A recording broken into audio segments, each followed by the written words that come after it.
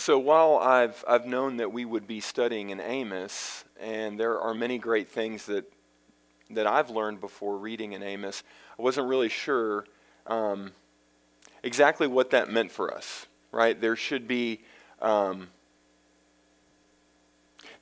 something I believe that the Lord already wants to show us and why we are there. And so a few weeks ago, the Lord showed me why we are there, and it is within a few verses of chapter 21. So if you'll read with me, 21 verse 2 and 3. It says, "Every way of a man is right in his own eyes, but the Lord weighs the hearts. To do righteousness and justice is more acceptable to the Lord than sacrifice." I wonder what we hear when we read these words, that every way of man is right in their own eyes.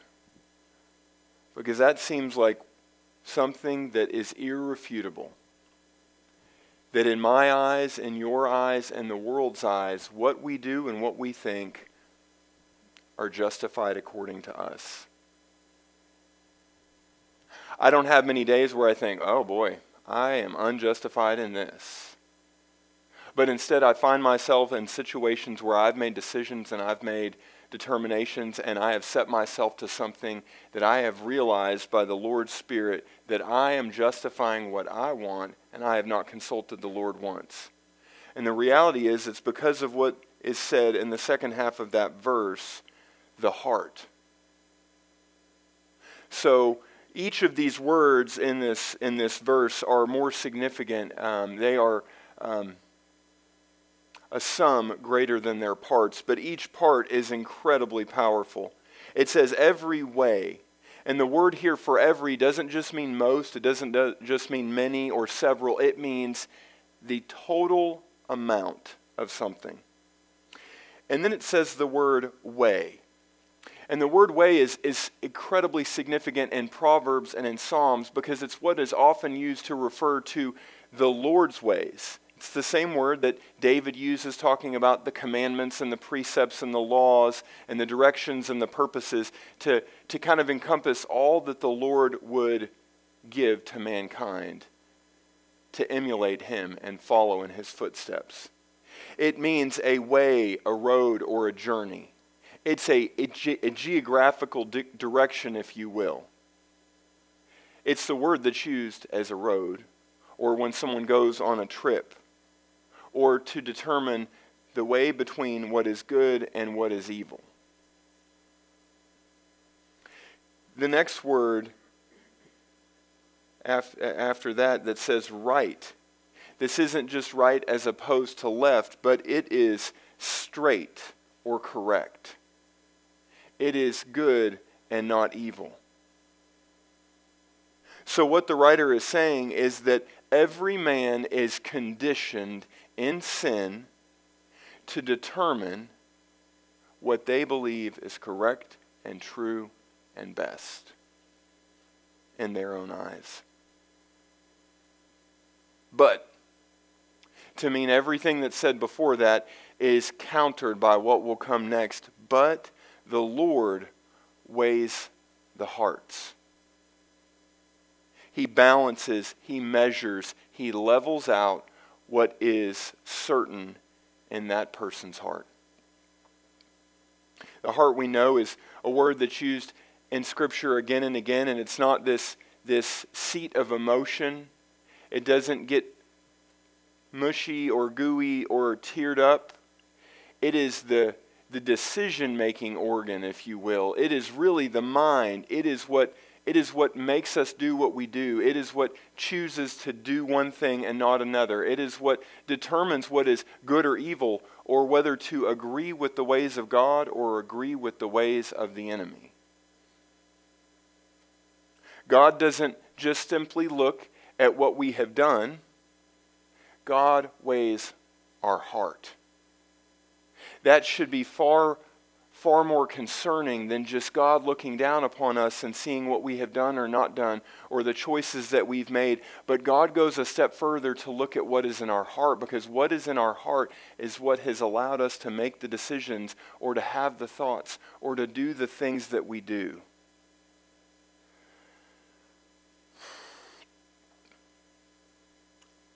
I've been marinating on this scripture for several days now. And every time I read it, I'm left completely speechless, because for all the things I tell myself, for all the things that I represent to others, I know that God knows better. And not only does God know better, God knows my heart, which I don't even understand. Because we say that we want to be people after God's own heart, or we want God to change our heart, right? And I don't know how to do that. And I think that's the point that the writer of this proverb is making, is that we are incapable of changing our own heart. If we could, it would be done through these sacrifices that he leads up to. These things where we simply try to make right what has been done wrong. Or we simply try to make justified what is truly unrighteous and unjustified. He says to do justice, or she says, to do righteousness and justice is more acceptable to the Lord than sacrifice. These words, righteousness and justice, they're not talking about our court of law and not speeding. They're not talking about what our laws or our government say. They're talking about the Lord's ways. And so for all of the commandments that we are to follow, truly the Lord is asking us for more than that. He is asking that our heart be purposed for Him. And unless it is, it will never weigh, it will never measure, it will never be level. And so our ways will always be justified by the flesh and not the Spirit.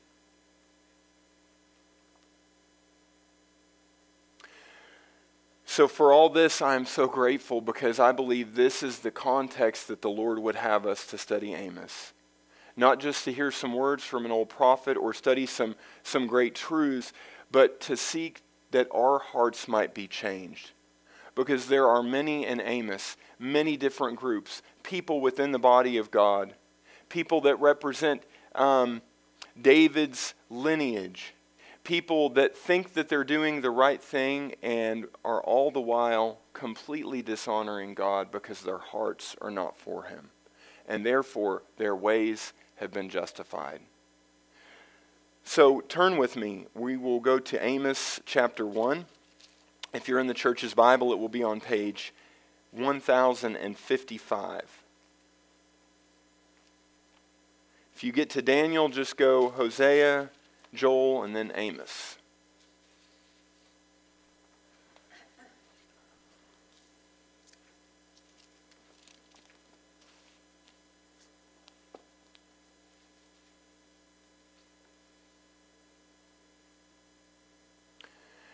Okay, so I think that tonight we will kind of study some foundational things to kind of understand a little bit of what is going on here. So the Old Testament has what are called major prophets and minor prophets. And I'd heard that for a while and really had no idea what it meant, but Amos is considered a minor prophet.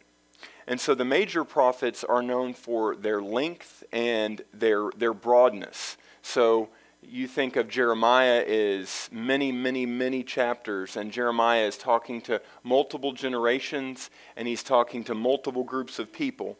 But the minor prophets, they're short and narrow, and they have a very specific audience. So Hosea, Joel, Jonah are very small in their total size in the Bible. The prophets are really generally unpopular for study because they have unusual prophetic language, they have warnings, and many would say condemnation, and they're tough. And so they're not very exciting to read for those reasons.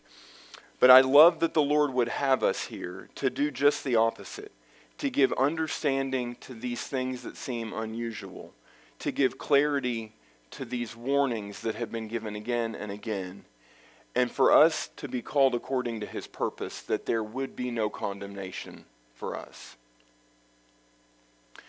So a place for you to read this week, if you would like, would be the books of 1st and 2nd Kings. Now, I know that's a lot because those are very large books, but 1st and 2nd Kings really give the background for what is going on in Amos's time. You'll remember that there was initially a monarchy, a united monarchy. So for 125 years from Saul and David and Solomon, the 12 tribes of Israel and Judah were one nation governed by one king at a time. So after Solomon, around the year 922, Israel and Judah divided from one another. They were no longer a united kingdom. Judah was the southern kingdom, and it was much smaller, but it had Jerusalem for its capital, and it had the temple. Israel was from the northern kingdom, and it was the larger kingdom. But after splitting from Judah, Israel was cut off from the temple. So Israel's king established a new capital, and in Amos's day it was Samaria. So after that he established sanctuaries in cities like Bethel and Dan to prevent his people from going to Jerusalem to make sacrifices. So as we think through this huge period of time that we kind of compress in our mind, we see this great disunity. God's people called for God to give them a king. God reluctantly gave them a king. From then, these kings went in and out, turning from God's ways. We come to the son of Solomon, Rehoboam, who commits atrocities, and these two areas of Israel and Judah are now completely separate. This place, Jerusalem, that God had appointed to be his place for worship and his place for leadership, is now solely for those in Judah, and those in Israel want nothing to do with it. We see this picture that we look back on and we think, that is terrible. But we are a world and we are a body that has become completely disjointed based upon opinions and views and power and justification. And so as we come into this world where Amos is, we are in a very similar place. So 150 years after Solomon, and I like to kind of have a frame of reference for what we're thinking about, 150 years after Solomon is really where Amos is on the scene. And so Amos and his ministry of preaching and prophesying was around 760 to 750. Not for all of those 10 years, but really within that period of time. It's really interesting because most believe that Amos's ministry might have only lasted a few weeks. A few weeks for God to bring a powerful word to an entire nation. So while there were many prophets before Amos, he was really the first like this. So we're not talking about Elijah and Elisha and Samuel, but we're talking about prophets that have now been specifically sent to Israel and Judah to deliver the word to people who have completely left his ways. So Amos's ministry is during two separate kings. And we'll just go ahead and read here for a second. If you look at chapter 1, we'll read verse 1 together. It says, "The words of Amos, who was among the sheep breeders of Tekoa, which he saw concerning Israel in the days of Uzziah, king of Judah, and in the days of Jeroboam, the son of Joash, king of Israel." Okay, so we'll stop there. So Amos is situated between these two kings, one who is in Judah, and that is Uzziah, and Jeroboam, who is the king of Israel. And this is important because many of the things that we can study about Amos and about these times, we know because we know who was king at this time. And it's important, and we'll discover in a minute why, although Amos is preaching to the people of Israel, he names who is the king in Judah at that time. So Amos preached and prophesied specifically at Bethel. Now Bethel is where we talked a moment ago. One of the kings after Solomon established that this would be a sanctuary or a religious center. Not Jerusalem, Bethel. So Amos was called to go here to Bethel, to the center of religious and spiritual life in Israel. Bethel was the royal sanctuary where Israel's king would worship. So there was also a sanctuary in Dan, and there was a sanctuary at a few other places that were kind of spread out over Israel. But Amos is called to the center of spiritual and political power. Also there was the high priest, who was Amaziah. So Amos, as we read just a second ago, and we'll read this a few more times, Amos was actually from Judah. So we were talking a little bit earlier, Susan, about Oklahoma and Texas, and these are certainly states that we can understand that there is a bit of a rivalry between them, right? In a much greater fashion, there is a great rivalry, that might be one way to say it, between these two kingdoms, Israel and Judah. And Amos is from Judah, yet he's prophesying in Israel. Okay, so let's talk about Amos. Who is this Amos? Well, first, I'll say that there is little to nothing about Amos anywhere. We're not given a great biography. We're not given something like Paul kind of in jest gives about himself, how he is Hebrew of Hebrew and he has accomplished all these things and done all these things. We are told very little, and I believe that that is intentionally the point. He's not mentioned outside of this book of Amos. So let's read verse 1 again, and then we'll read another place. It says, "The words of Amos, who was among the sheep breeders of Tekoa, which he saw concerning Israel in the days of Uzziah, king of Judah, and in the days of Jeroboam, the son of Joash, king of Israel, 2 years before the earthquake." Okay, so we're told from this introduction of Amos, pretty little bits of information. One, he is a sheep breeder, and two, he is from Tekoa. Now, if you were to introduce yourself to someone, if you were to introduce yourself at the sanctuary in Bethel, where the high priest was, where the king was, where all of God's people in Israel were gathering, how would you introduce yourself? Would you introduce yourself in a way that seemed right and justified to you? Or would you say simply, "I am a sheep breeder from Tekoa," because the Lord has shown him to say these things because they do have significance? Let's turn over to Amos chapter 7. We'll read just a little bit here who Amos shares that he is.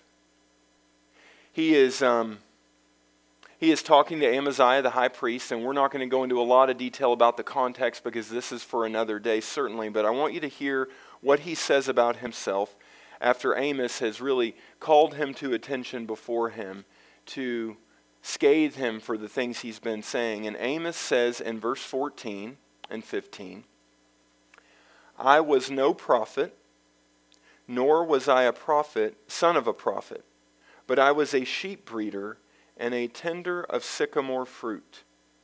Then the Lord took me as I followed the flock, and the Lord said to me, 'Go prophesy to my people Israel.'" This is all Amos says of himself. This is all we know about this person who comes into the king's sanctuary, the high priest's sanctuary, before all Israel, and will bring judgment and indictment and prophecy against all of God's people. These are the only words he says of himself. For now it's important for us to see a few things. He says in verse 14, I was no prophet. Now obviously he's a prophet because he is giving the words of the Lord and he is speaking on behalf of the Lord and he is giving prophetic utterance to the Lord's ways. But what he is telling them, and he says, I am not a prophet's son. Simply for now, Amos is explaining that he's not a prophet like Elijah or Elisha.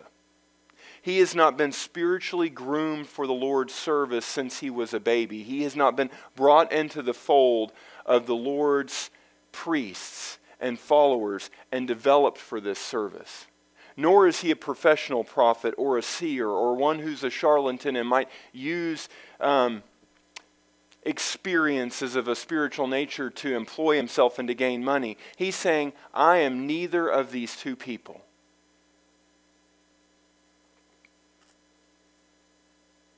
He's a sheep breeder and a tender of sycamore fruit trees.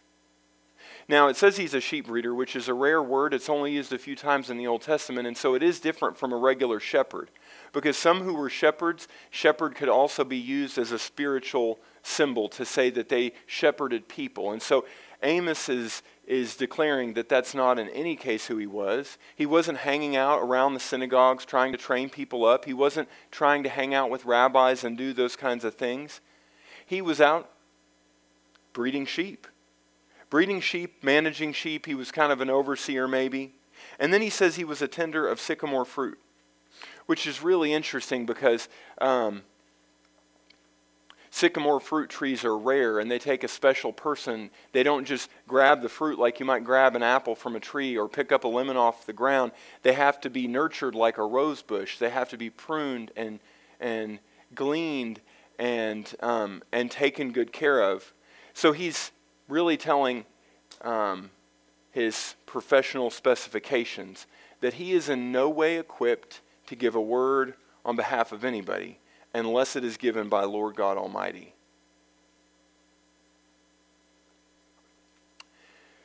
So here's what we do know about Amos. The name Amos means a burden. A burden.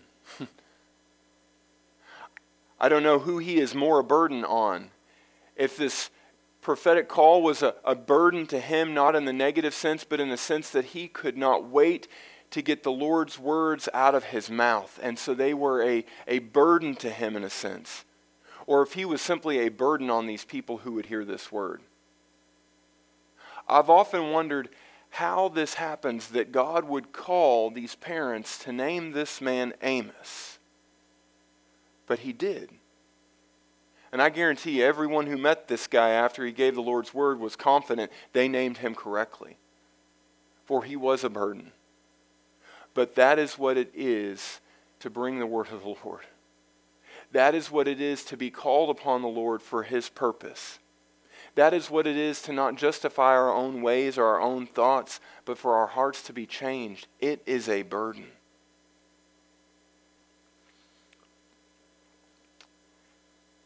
And this is a key for this book.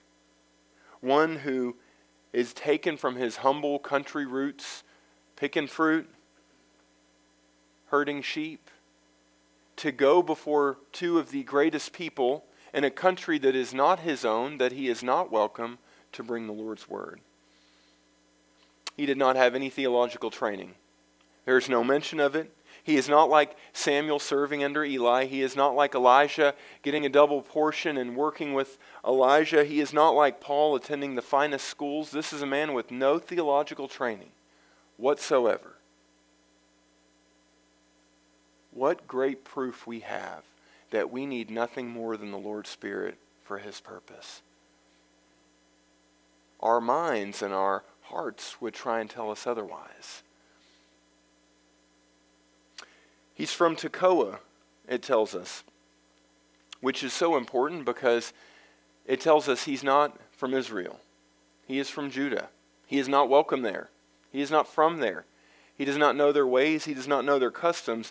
Tekoa was about 10 miles south of Jerusalem in Judah. So he was, for all intents and purposes, an outsider. So does everyone who is following in the Lord's ways feel like an outsider?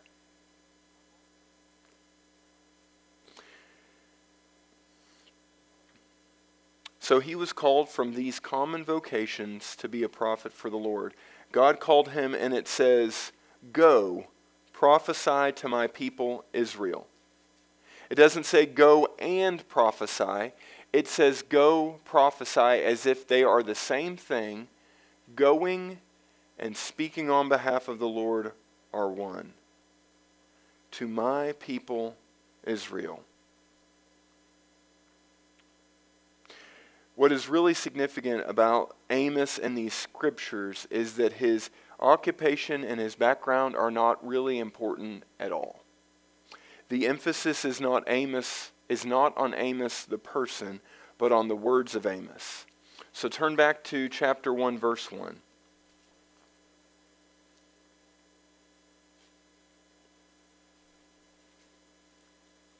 The words of Amos. The words of Amos which came to him from God.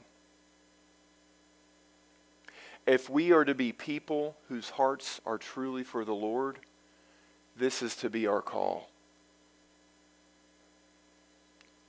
Our name, our age, our address, our job, these are not the things that mean anything in the spirit realm. Our words, for that matter, mean nothing. But our words that are inspired by the Lord mean everything. This is the only biography that matters.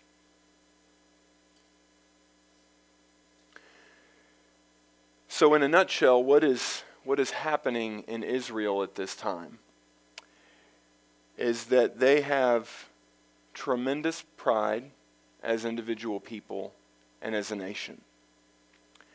And they assume that by being God's people, that would mean that He would not bring judgment on them. They have come into the promised land. They have been given a king. There's been some bumps, maybe. There's been lots of sin, maybe. There's been every king who has brought in Asherah poles or places of Baal, and there's been turning back and forth to the Lord.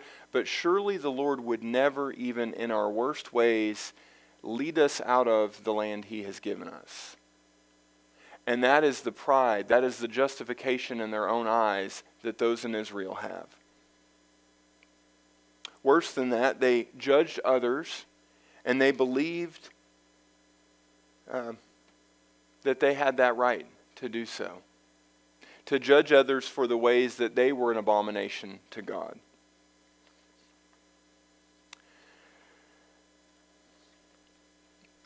Okay, so the next thing I want to do before we kind of move into some study and some of these specific verses for tonight is give you a little bit of an outline of what we're going to study in Amos, because I think even as you hopefully do some reading this week and over the next few weeks, you can kind of see these things and they will kind of make sense as you look at them in certain groups. So tonight we're going to study what is the introduction of Amos, and it's pretty simple. It's only a few verses. It's verse 1 and verse 2. And then Amos launches into judgment, God's judgment for the surrounding nations. He has a word from the Lord for all the nations that surround Israel that are spiritual and physical enemies of God. Damascus, Gaza, Tyre, Edom, Ammon, and Moab. Now imagine for yourself that you are Israel and that you're hearing this word, and Amos starts talking, and maybe you understand this is going to be a prophetic, difficult word to hear, and he starts judging everyone else around you. It would be really easy to go, yes, that's what I'm about. We want to hear the Lord's judgment for those around us. Next, Amos will shift to God's judgment on Judah and Israel.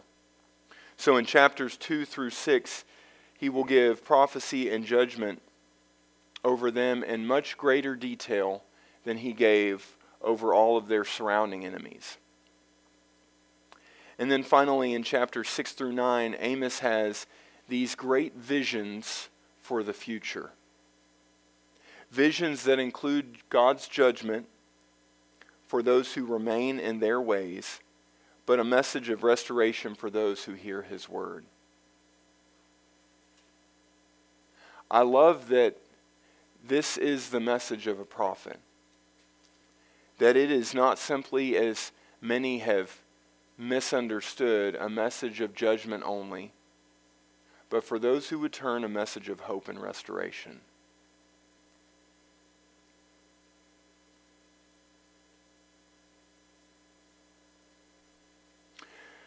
Okay, so we're going to do a little bit of study tonight over this introduction. And we're going to be in verses. We've already covered verse 1, really. We're going to look primarily at verse 2. So if you turn with me, we'll read verse 2 together. Amos says, "The Lord roars from Zion and utters his voice from Jerusalem. The pastures of the shepherds mourn at the top, and the top of Mount Carmel," or it just says Carmel, withers.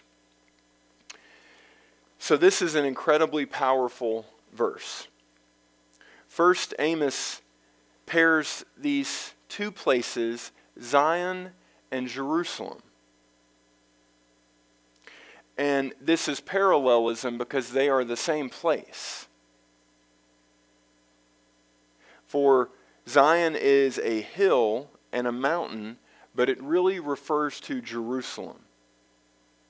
So Zion is a physical location in Jerusalem. It is a hill. Some call it Mount Zion. Some call it a hill. It is a mountain and a hill in Jerusalem. And Jerusalem is a city that represents God's dwelling place. So one thing we're going to discover about Amos, and almost everyone is unanimous in their agreement, that he is a literary genius. He has this way of pairing words and symbols that would rival anyone we would read, like Samuel Taylor Coleridge or any of the great poets of our day, or Shakespeare, or those who can pair words and bring them together to compound meaning. Amos, who is a sheep breeder and a fig tree pruner, has this way of making literary devices. And this is one in Hebrew that's a parallel way to develop incredible spiritual meaning. The Lord roars from Zion. He utters his voice from Jerusalem. Now first we should realize that this is significant because Jerusalem and Zion are in Judah. They're not in Israel where Amos is prophesying. He is prophesying in Bethel, in the sanctuary that they full well know is not what God intended. He doesn't say the Lord roars from Bethel where you are. He said the Lord roars from Zion where he is. He utters his voice from Jerusalem where he is. Jerusalem is the true sanctuary, and Israel had to establish their own way in Bethel. It has to be understood. These things were a result of evil and sin, but sometimes evil and sin have their consequences that we end up making our own way, even if we don't want to.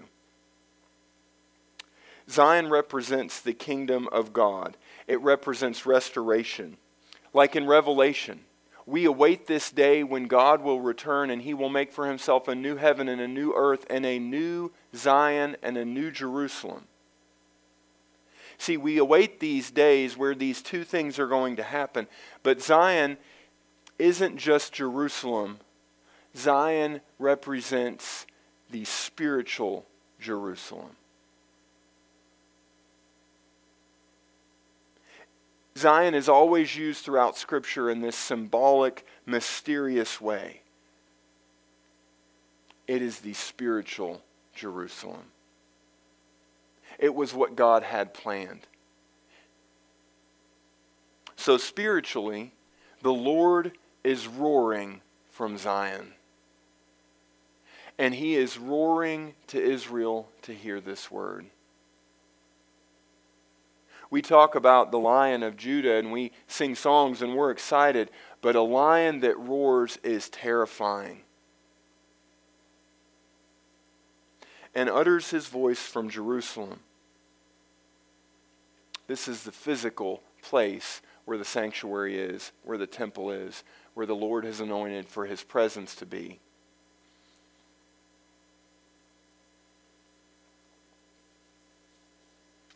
So next, Amos says this. He says, the pastures of the shepherds mourn, and the top of Carmel withers. So Amos is using some of his actual experience because he's a shepherd himself.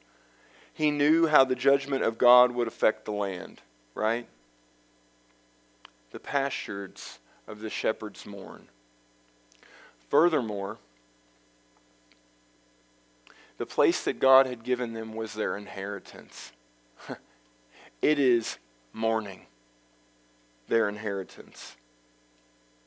But Amos knew how it could affect the land, that if God withheld rain, if he sent plagues, if he allowed conquering armies to come upon that land, that it would make these pastures mourn. Carmel was, if you go back and read in 1st and 2nd Kings this week, you'll remember reading about Elijah. And he had this confrontation against the prophets of Baal, and where was he but Mount Carmel? Amos is reminding them that Israel had victory in the Lord over idolatry.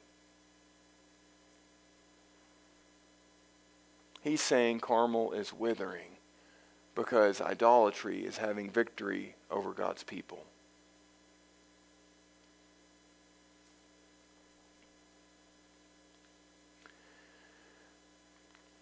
So I think that for tonight that we will conclude there in Amos.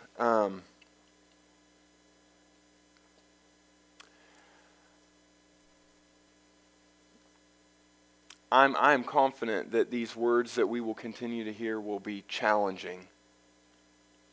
But what I love is that the Lord has given a word that he wants to change our hearts. And that will be challenging.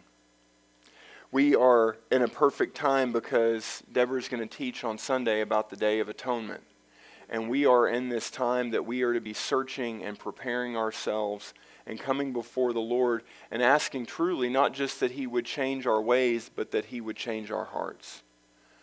So I pray that this week that you will begin to search with the Lord and ask him to uncover these places that are not just habits and actions and thoughts, but that they are places that are part of who we are. They are part of our heart.